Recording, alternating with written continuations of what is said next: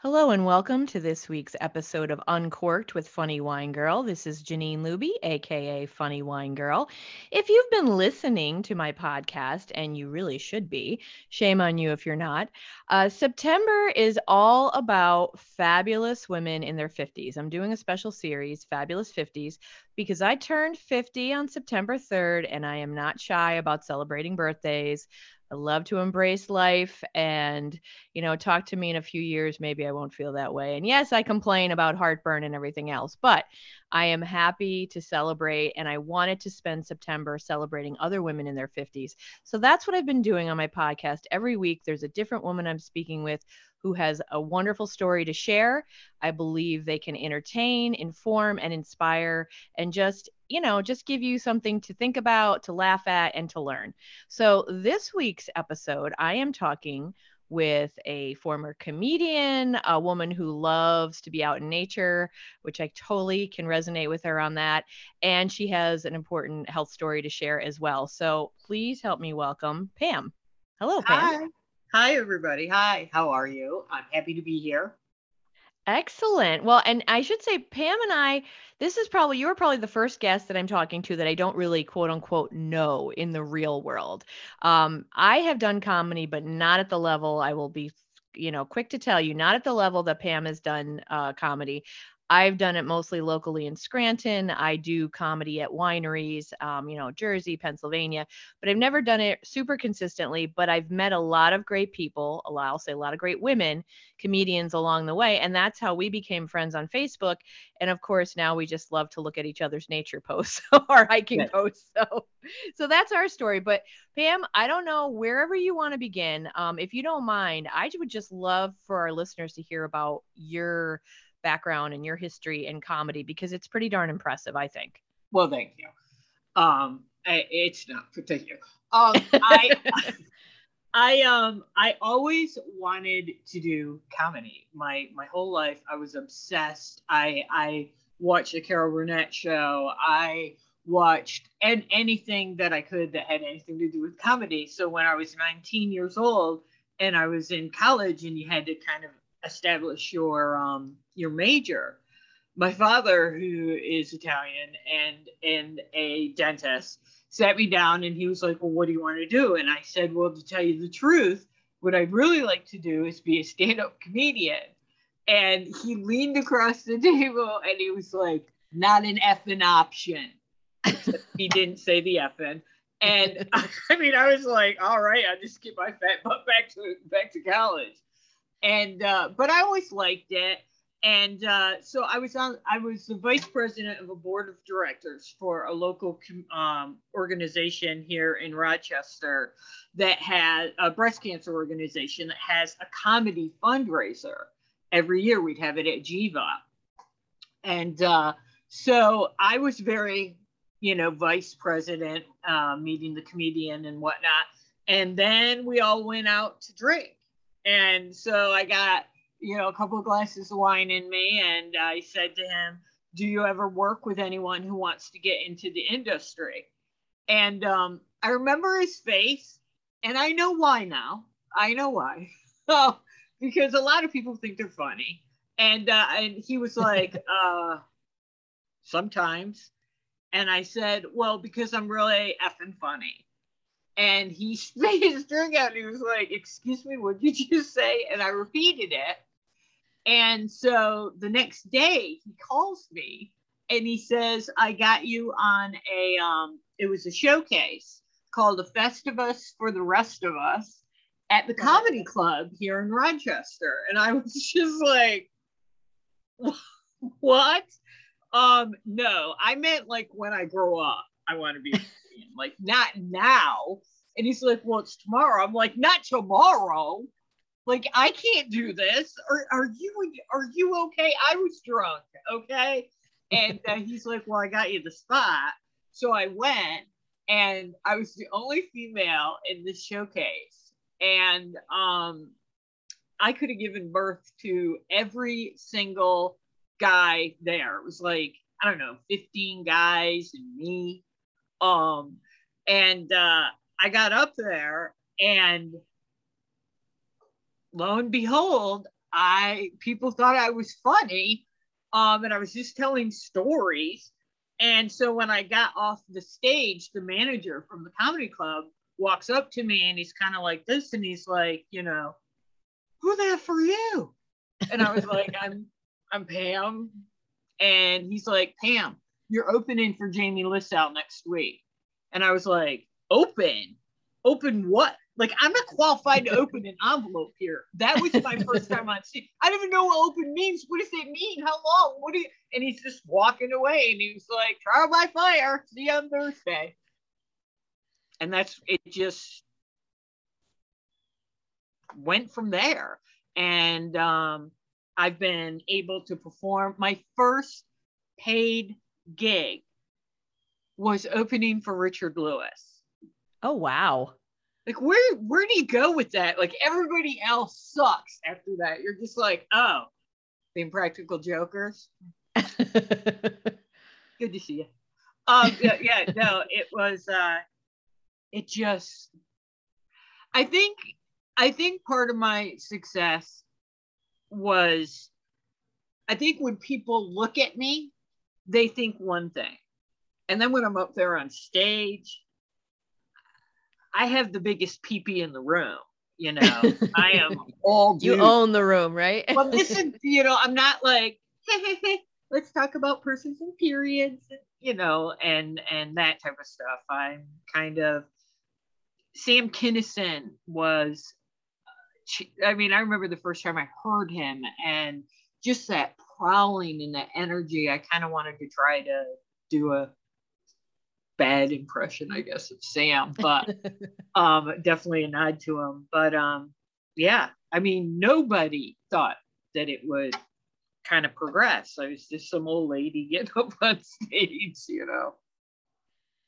That's pretty. You know what? I remember being young, and I liked Sam Kinison a lot. I just remember one of his jokes talking about stirring iced tea with his arm or something, and I just, of course, all the screaming, all that screaming. He was just very entertaining. Yeah. Yeah. So that's the energy that you really connected with, and that you brought to the stage. I try. I mean, I'm not nearly as good or as energetic as Sam, but I'm definitely.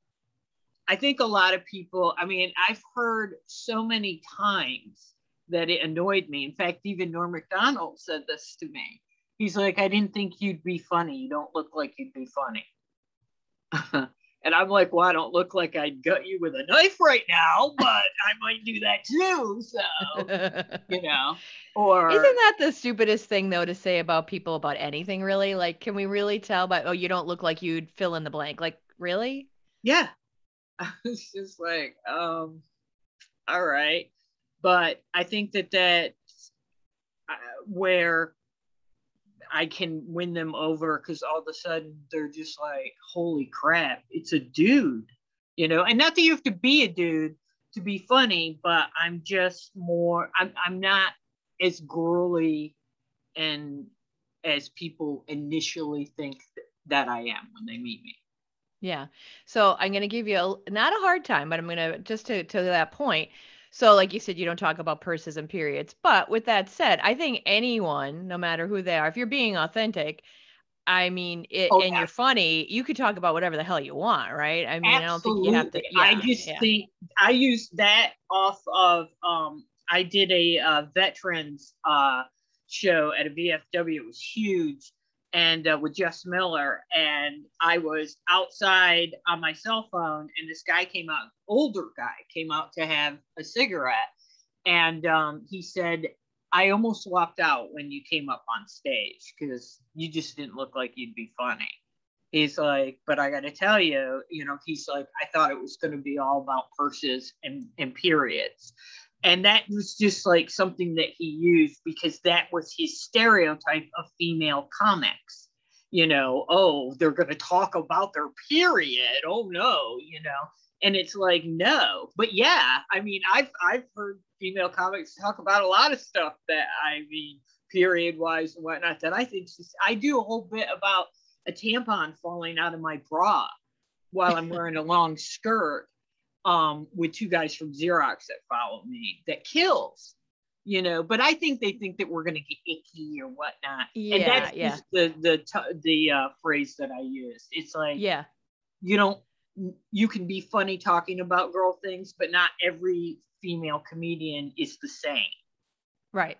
Right. Right. And nor should they be. But No. I think, I don't know, because I'm all pro women. I think I would believe you would agree there's double standards because it's like men are worried they don't want to hear about female, quote unquote, female issues, which I'm sorry, that's life. But, Right. they have no problem contributing to making a baby, but they don't want to hear about the rest of it. Too Oh yeah. bad. Right. But Right. how many comedians and some of my friends who run open mics who are so sick of men getting up and just doing Talking dick about jokes. their And PP. that's it. Yeah, that's it. Yeah. And it's like PP, that's the best you farting, got. PP. Well, I think, and probably people are gonna hate me when I say this, but I don't care. I think that type of humor, that the majority of men that I know, 13 is, where they stop with it. So the PP jokes, the poopies, the farts, it's all funny to them. But I think women are much more sophisticated and complex with our comedy, because it isn't just a bunch of PP and fart jokes. Yeah. And I think men can easily, but it's a overwhelmingly male dominated field. Yeah. Yeah. You know. How do you think, well, and because of your style maybe, but it sounds like you said you performed at Caroline's, right? So you've Yep. had good success. You've worked with amazing people. Yes. What are some things, let's say there's someone out there, and I think things have changed now. Like, I don't know if you're still performing, but I mean, based on what I'm seeing, because I mean, obviously I live in Scranton. I'm 2 hours from New York, but I'll admit I'm not, my goal is not to be doing this a lot. So I do my own shows. I do ladies nights at wineries. So I'm not there, but I think it's changing. Don't you think there's many, many more women comedians now getting opportunities. And I mean, at least from what I see, the people I'm friends with on Facebook and Instagram, it seems like it. I don't know if it's changing enough, but what do you think? I think it is. I think it is. And I think it should. But I think that we got a long, long, long way to go. You know, I don't know of, if Amy Schumer pulled what C.K. Lewis did. I'm not so sure there would be legions of male comics backing her up on her comeback, and embracing her, and, oh, she made a mistake and whatnot. I don't think that would happen at all. Yeah. I think they'd crucify her, Yeah. and so I think, but I think that women are becoming more, I'm hoping, more comfortable in their own skin, and following that gut to get up there. Because, I mean, we all know, the number one fear for human beings is public speaking. And Yep. comedies like public speaking on crack methamphetamines. Yeah. You got to get up in a room full of people and get them to like you in 10 minutes. That's a lot of pressure. But Yeah.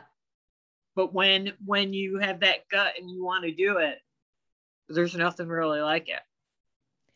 Yeah, it's definitely a high. And again, like I said, I haven't done major rooms or anything, but I know myself, I'm tired the next day, especially if I had a good show, because it's just such a high and I don't know about you, but it doesn't last for me. It's really exciting, but then I almost feel let down the next day because it was like such a rush. And I'm like, I feel good about myself for like a whole couple of hours and then I'm back to my usual insecurities. But Right. it would be nice to bottle it, that great feeling and keep it. Yeah.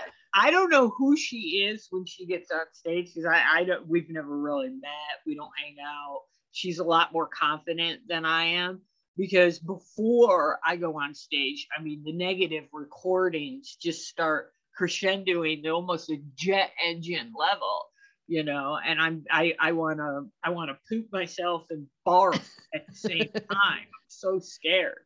But then once I pull that microphone out of the stand, it's like this other, it's like, no, I'm here and I'm good. And then I get off the stage and then people will be like, oh, you did so good. And everything I did wrong is If there's 99 people in the room that love me and one person that hates me, that's the one I'm like, oh my God, I'm awful. I suck. Yeah. I think that's a female thing. I mean, again, I don't want to make it like this totally anti-men, although lately I've been really kind of hating on men. But you just see so much confidence in them. It's like, like, oh, I could do that. And, they think they can do whatever. And whether they know information about it or not, where it's like women half the time, and I do this myself, like, well, I've only been doing this for 20 years. I think I can help you. We just don't do things with the same level of confidence, unfortunately. And but I think it is changing. Like I said, as more women getting out there, they're taking the risk, because once they do it, and I think that's great. Do you have like a favorite show or favorite moment, or favorite anything of the time that you've been spending doing comedy? Wow. I'd have to say, when Anna Phillips and I were doing Chicks Are Funny at the Syracuse Funny Bone, Anna headlined our 1 year anniversary, and then I headlined the 2 year anniversary, and it sold out. And they put chairs on the sides going down to accommodate like 90 some odd people from Rochester, all drove, to Syracuse. And I was, in that like negative, oh God, all these people, I'm awful, nobody's gonna like me, I'm gonna fall, I look fat, I don't want to do this, and I was walking by a table of women, and I heard them say, "Oh, this is Chicks Are Funny," and then one of them goes, "Oh, that's the host. She's the best one," And I just turned and looked, and they're like, "We love you. We come see you every month," and it made like I wish I could find who they are and just sit them each down and be like, "You don't even know just that was I was just like, all right, I can do these 6 people like me. So even if everybody else thinks I suck, these 6 people like me, and I can do it." So yeah, that really like gut punched me, and Yeah. I used it lots of times when I'd be scared to go on stage. I think of that moment and be like, "You can do this, get up there," But Are you still performing? I know COVID changed it for a lot of people with yeah, all the Zoom and stuff, but are you getting back into it, or where are you at with it? I am happily done with it. I loved it, but it was a lot of travel. I mean, I work full time. My husband works full time. You gotta, we're driving. I'm hosting every month in Syracuse, and then hosting every other month because Anna and I traded off in New Hartford or in Hartford, and that's a middle of the week. You got to drive all the way there. You got to do the show, like you said. You're exhausted the next day. Drive all the way back, go to work the next day. It was just like, and I think that once that that feeling of like when I started, I would have driven 500 miles for $50 for a free show. I've performed at the bowling alley by a bowl return. I loved doing that, but when it starts being like I just don't want to do the track, I don't want to go, and it's just like, but I will do it. I've done it for fundraisers. I did a show for Jess Miller when she had her comedy club. So I'll do it for like friends and whatnot, and to raise money if somebody wants me to. Yeah. Yeah. Well, that's so you could still feed that part of you, every now and again. Just not the work part of it. I could totally understand that gets really tiring, to the travel and everything, especially when you But have a day job. Yeah. yeah. So that's a lot. So let's pivot a little bit, because before, and again, like I said, I didn't really know you, but you shared something interesting.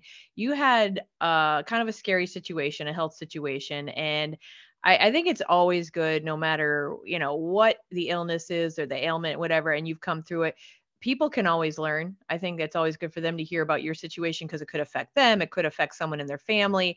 And now, I mean, you're healthy, you're hiking, and you're living a great life, enjoying nature. So I'd love for you to share the story that you were telling me before a little bit about your health and what happened there. Sure. I had the flu, and then shortly thereafter I had these intense abdominal pains. And I was just like, so I look up on WebMD, and it said that, abdominal pains after the flu are very common. So I just thought, okay, it's fine. And then it kept getting worse and worse and more and more. And it got to the point where I would have to stop in a meeting at work and just be like, hang on, hang on. But like most women, I'm like, I'll tough through it. It'll be fine. And I did that for like 2 weeks, and it just got to the point where it was excruciating. And I went to urgent care, and they did an X-ray of my abdomen, and they told me I was constipated. So I was like, all right, now I know what's wrong. They give me this metocitrate or something to drink, but it doesn't help. It's getting worse. And I know this sounds crazy, but like by Sunday night, I'm definitely not a pill taker. I don't like pharmaceutical drugs. They make me nauseous. I just don't like them. But by Sunday, I had started taking some leftover painkillers that my husband had, just a little bit to kind of ease the pain. And it was like a woodpecker in my head, my grandma, who's passed, but it was just, Monday morning, 8 o'clock, Monday morning, 8 o'clock, go to the doctor's, Monday morning, you got to get up tomorrow morning and you got to go. And so I got up Monday morning and I went, and it was a different urgent care. And then they sent me to get a scan of my abdomen. And I went, and Larry and I were sitting in the waiting room, and it was like every door in the place just opened up, and everyone came running in, and they're like, you need to go to the hospital right now.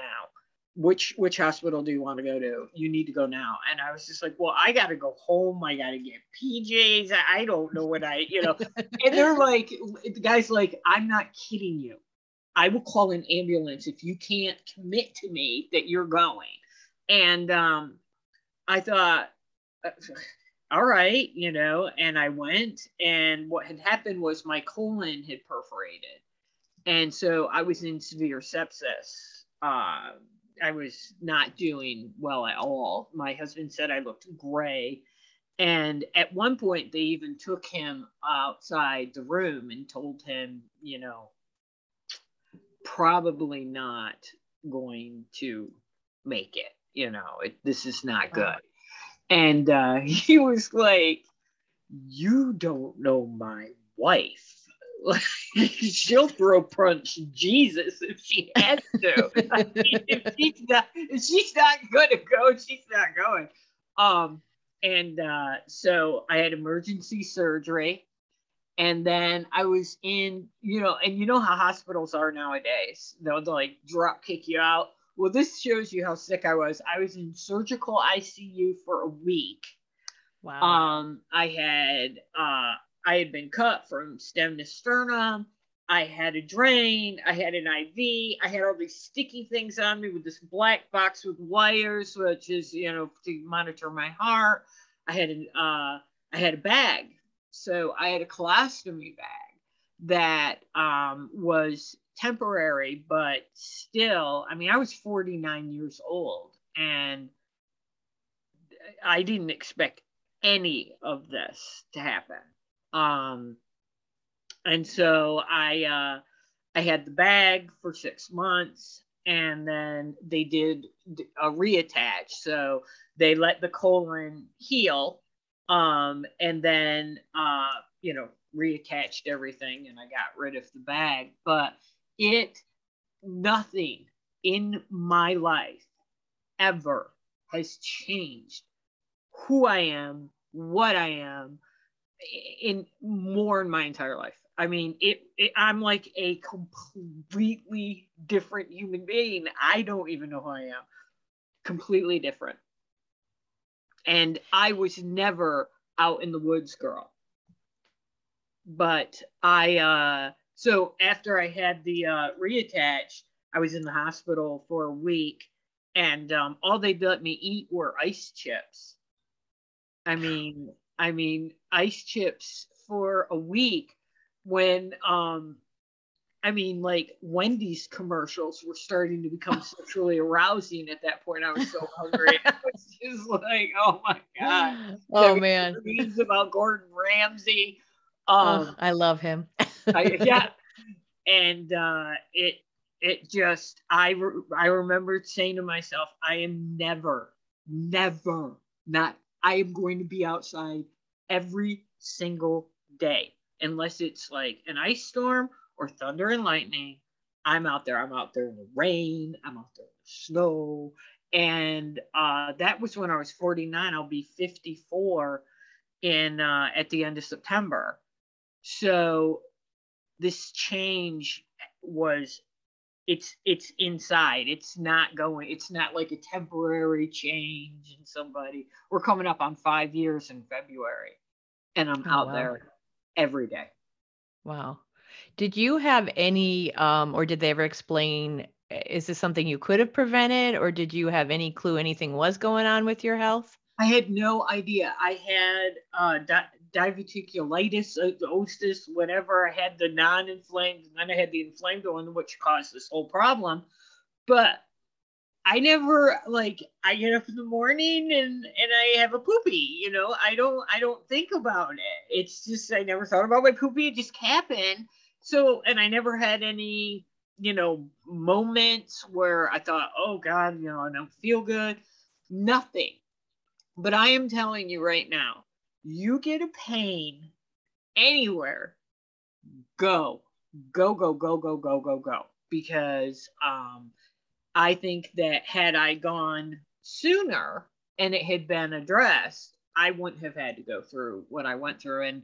And I was fortunate that I got the chance to go through what I went through, Yeah. Let me ask you, I don't know if you did shows after that. Did you ever do any jokes tied to your health? Because that's a pretty damn big deal, what you went through. It is. I thought, like, because this is, your podcast, I'll tell you one story that I thought was hysterical, but I decided not to do it on stage. And that was when I was getting better. I had a visiting nurse, because once you are at that level of sepsis, many times, even if you survive the surgery, your organs shut down, your heart, your kidneys, and whatnot. So that's why I had this heart monitor. I had, so much stuff. And so I had this visiting nurse, and she was phenomenal. And she said to me, so, you can go back to kind of regular activity. And I said, well, what does that mean? Like, what? And she said, well, like, sex. You can have sex again. And I was like, who's having sex? And she's like, well, you can have sex. And I'm like, I have a bag of poop hanging off the side of my body. Like, who's having sex? And she's like, well, I can give you a pretty sash to cover it. I'm like, but he knows the bag of poop's there. I know the bag of poop's there. I'm going through the Kama Sutra right now, and there isn't one part of my body that doesn't, one position that doesn't involve the side of my body. Like, I don't care if he gets calluses from, doing whatever he needs to do. Nobody's having anything. And she was like, so hard. And she's like, you need to do that. But then I was like, I know it took me 30 days, a whole month before I would leave my house, because I was embarrassed and scared. And can you smell it? Can you smell it? Can you smell it? And I didn't want anyone that was in the audience that either had one or has one. I don't need to go there and make them feel like poopy. But it was a funny story, because I was just like, what are you talking about? But the one story that I do tell is, one thing about having the bag is, when you pass gas, there's no scrunching it in, there's no holding it, there's no warning. You're just talking to somebody, and all of a sudden it's like, and you're like, that had to be you because that couldn't have been me, so I was absolute. I can't smell, so I was like obsessive about, can you smell it? Can you smell it? Can you smell it? Can you smell it? And my nurse would say to me, Pam, they can't, unless it's leaking or, it's detached. They can't smell, just relax. And so I was sitting there and I had my dog, and her head was on my upper left thigh and the bag was on my left side, and it was a brand new bag. Nothing in it.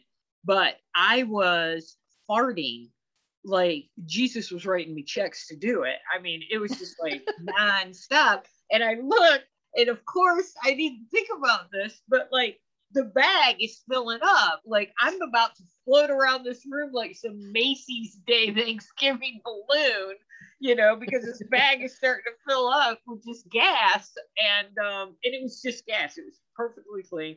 So I'm like, well, I'll just, open the bag and let out the gas. When I let out the gas, the dog didn't even use her legs. She just flung her body off the couch and is doing some sort of full body canine dry heave, where she's just like, oh, oh, oh. And I am dying. And I thought, well, and then she gets up on the far part of the couch and looks at me like, you nasty. And I'm thinking to myself, oh my God, that is so funny. And when I told my husband, he's like, our dog licks her own butt and you managed to gross her out. But yeah, so that one I don't mind telling because yeah. Well, and I think and I don't know, like, based on what you've done in the past, but it really does seem that it's best to use what we have in our own lives, right? Oh, yeah. To write our own jokes a lot of times, and it can be therapeutic. And sometimes, okay, maybe you might gross out somebody or offend somebody with certain things, but other people might relate and connect. I mean, like I said, again, not that I'm trying to belittle what I have done, but like I said, I haven't done that much comedy, but people who know I do it, it drives me crazy that they'll be like, oh, I have a joke for you, or, oh, I have a story for you. And it's like, I know they mean well, but it's like, why would I want to tell your story when, I mean, honestly, everybody has something going on. Right. I do a joke about mammograms and how they be made better with wine. And, I'm a standardized patient at the medical college and I get pelvic exams from students and I talk about having a gang pap. I mean, that's my stuff. Why? And I've actually had a guy, nice enough guy, but he actually wrote his situation that he went through at the supermarket and sent it to me in a monologue kind of format and told me I could use it. He even had pauses written in there for me where I could take a pause. And again, nice man, but I'm like, yeah, no, this, and I even wrote back to him. I said, if you ever find an open mic, and that would be great, you should try it. But I don't need your story, Right. But we have so much in our own lives to use. I mean, when I did improv, we read the book Truth and Comedy, and let's face it, there's comedy in our lives everywhere. It's from the pain usually, but that's where we heal and where we're being real and honest with each other and the audience, I think. Absolutely. People would say to me, well, what's comedy like? And I said, we're just this damaged group of people, and I don't mean damaged in a bad way, like insecurity. Some are damaged, some not. But there's something. There's something not wrong with you, but there's something not normal to the masses if you want to get up in a room full of people you don't know, try to get them like that, not like you, like, but think you're funny in 10 minutes. So, or when you're starting out, you got 7.5 minutes. What the 7.5 minutes? Like, if I go over like 7:32, what happens? And you got to get up there and do it, and that's terrifying. But I think it is very healing, and I think that when you can, and I think anyone who does comedy probably has already done comedy in the sense of, let me make fun of what's wrong with me before you can. It's like a defense mechanism. Yep. It's like, okay, so you're going to make fun of my retainer. Guess what? I'm going to do it first, and then your joke's lame, you know.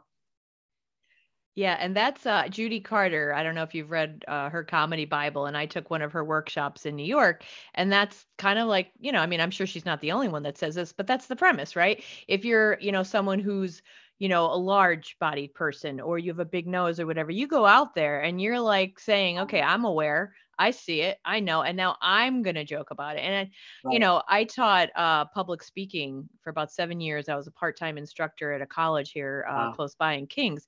And I was the only instructor that had them do a comedy monologue as one of their speeches. I thought it was important, and we talked about that. And it's not easy, and it's also not easy to teach in like 2 weeks, just to get them up there. And I wanted them to make it personal, so it wouldn't be like, okay, don't do jokes just making fun of the school, other people. Like, make it personal. And Right. we talk about, from the book, Judy's book, your pain points. What are they?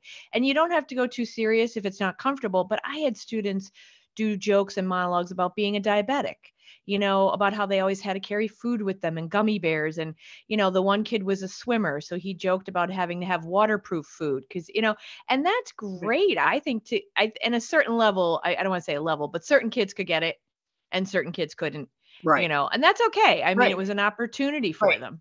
It's not for everybody, but I think that once being an audience member in other things, once I have a commonality, once I have a bond with you, then I'm going to receive you. I'm going to hear you better. So when someone can poke fun at who they are, what they are, or whatnot, everybody has insecurities. So there's a whole room full of people who have insecurities that are just like, been there, and they laugh because you are able to bring it in the forefront and not make it scary. Yeah. Yeah. Well, in a couple of my audiences, I've had people, when I do my gang pap joke, I've had a couple who are like, oh my God, my son's a medical student, or oh my God, my brother's a med student, or my husband. Oh, yeah. Have you had him? It's like, well, I don't know. Let me see his hands. I have to let you know. I don't know. I'll send a picture. You send it to him. See if he's seen this, Let's text. Let's see what's going on. Yeah. That's definitely, there are those, they're the mean hecklers, I had one guy that just would not stop yelling, show us your boobs and whatnot. And but the other ones, as long as you can manage them, they just want to be part of it. And it's, I judge everything with malice. Are you coming from malice, or are you genuinely coming from a good place? It may be coming out wrong, but your heart is in a good place. And a lot of the times those people are having a good time and they want to be a part of it, and as long as you can manage them, because sometimes they're just so dang annoying. Yeah. Yeah. I'm not real good at that. I did the one winery show we did with Megan Hanley was with me then. That was years ago. There was a school, this was at a winery, a school bus full. And I don't deal well with hecklers. I don't deal well with people who are trash. Cause my thing is, when you're trash, like, they didn't want to listen to comedy, and I'm not going to stand and try and win them back all night. They were young, 20 something. They were literally like falling off their chairs, not from laughing, but from being drunk. Right. And it kind of ruined it for my audiences with the ladies nights. The comedy nights are usually a little bit older, so it's like 35, 40, even to 60. That's the audience I like. They like what I have to say, and the people I usually bring with me. And these younger girls were literally like passing out, and it kind of ruined it for the rest of the people who were there. But I've never really been good at addressing, because it's like, if you ignore someone who's a heckler or talking or whatever, then they can take over. Or if you sound like you're being a jerk to them, then you could kind of lose them Make too. it worse. Right. Yeah, make it worse. But mine has been like, sometimes women can be bad where they're just chatting. Oh, and yeah. then, just being chatty talking Cathy's. to their friend, and it's like, Yeah. Yo, I'm not on TV. I can see you. Exactly. Shut your pie hole. Yeah. Yeah. And then I've had friends say though too, and I have to, this is like the school teacher in me where I have to stop. No one wants to be chastised or lectured. Sometimes they're actually like connecting with you because they like the joke you just said. Right. And they're like, oh my God, that's like the time. And they're kind of like chatting about it. So that then you're like, okay, so they're just kind of like having a moment. So Right. If it doesn't come, I mean, if they're, I meant chatting, like talking to one another, because I've had yeah, yeah. talking to one another.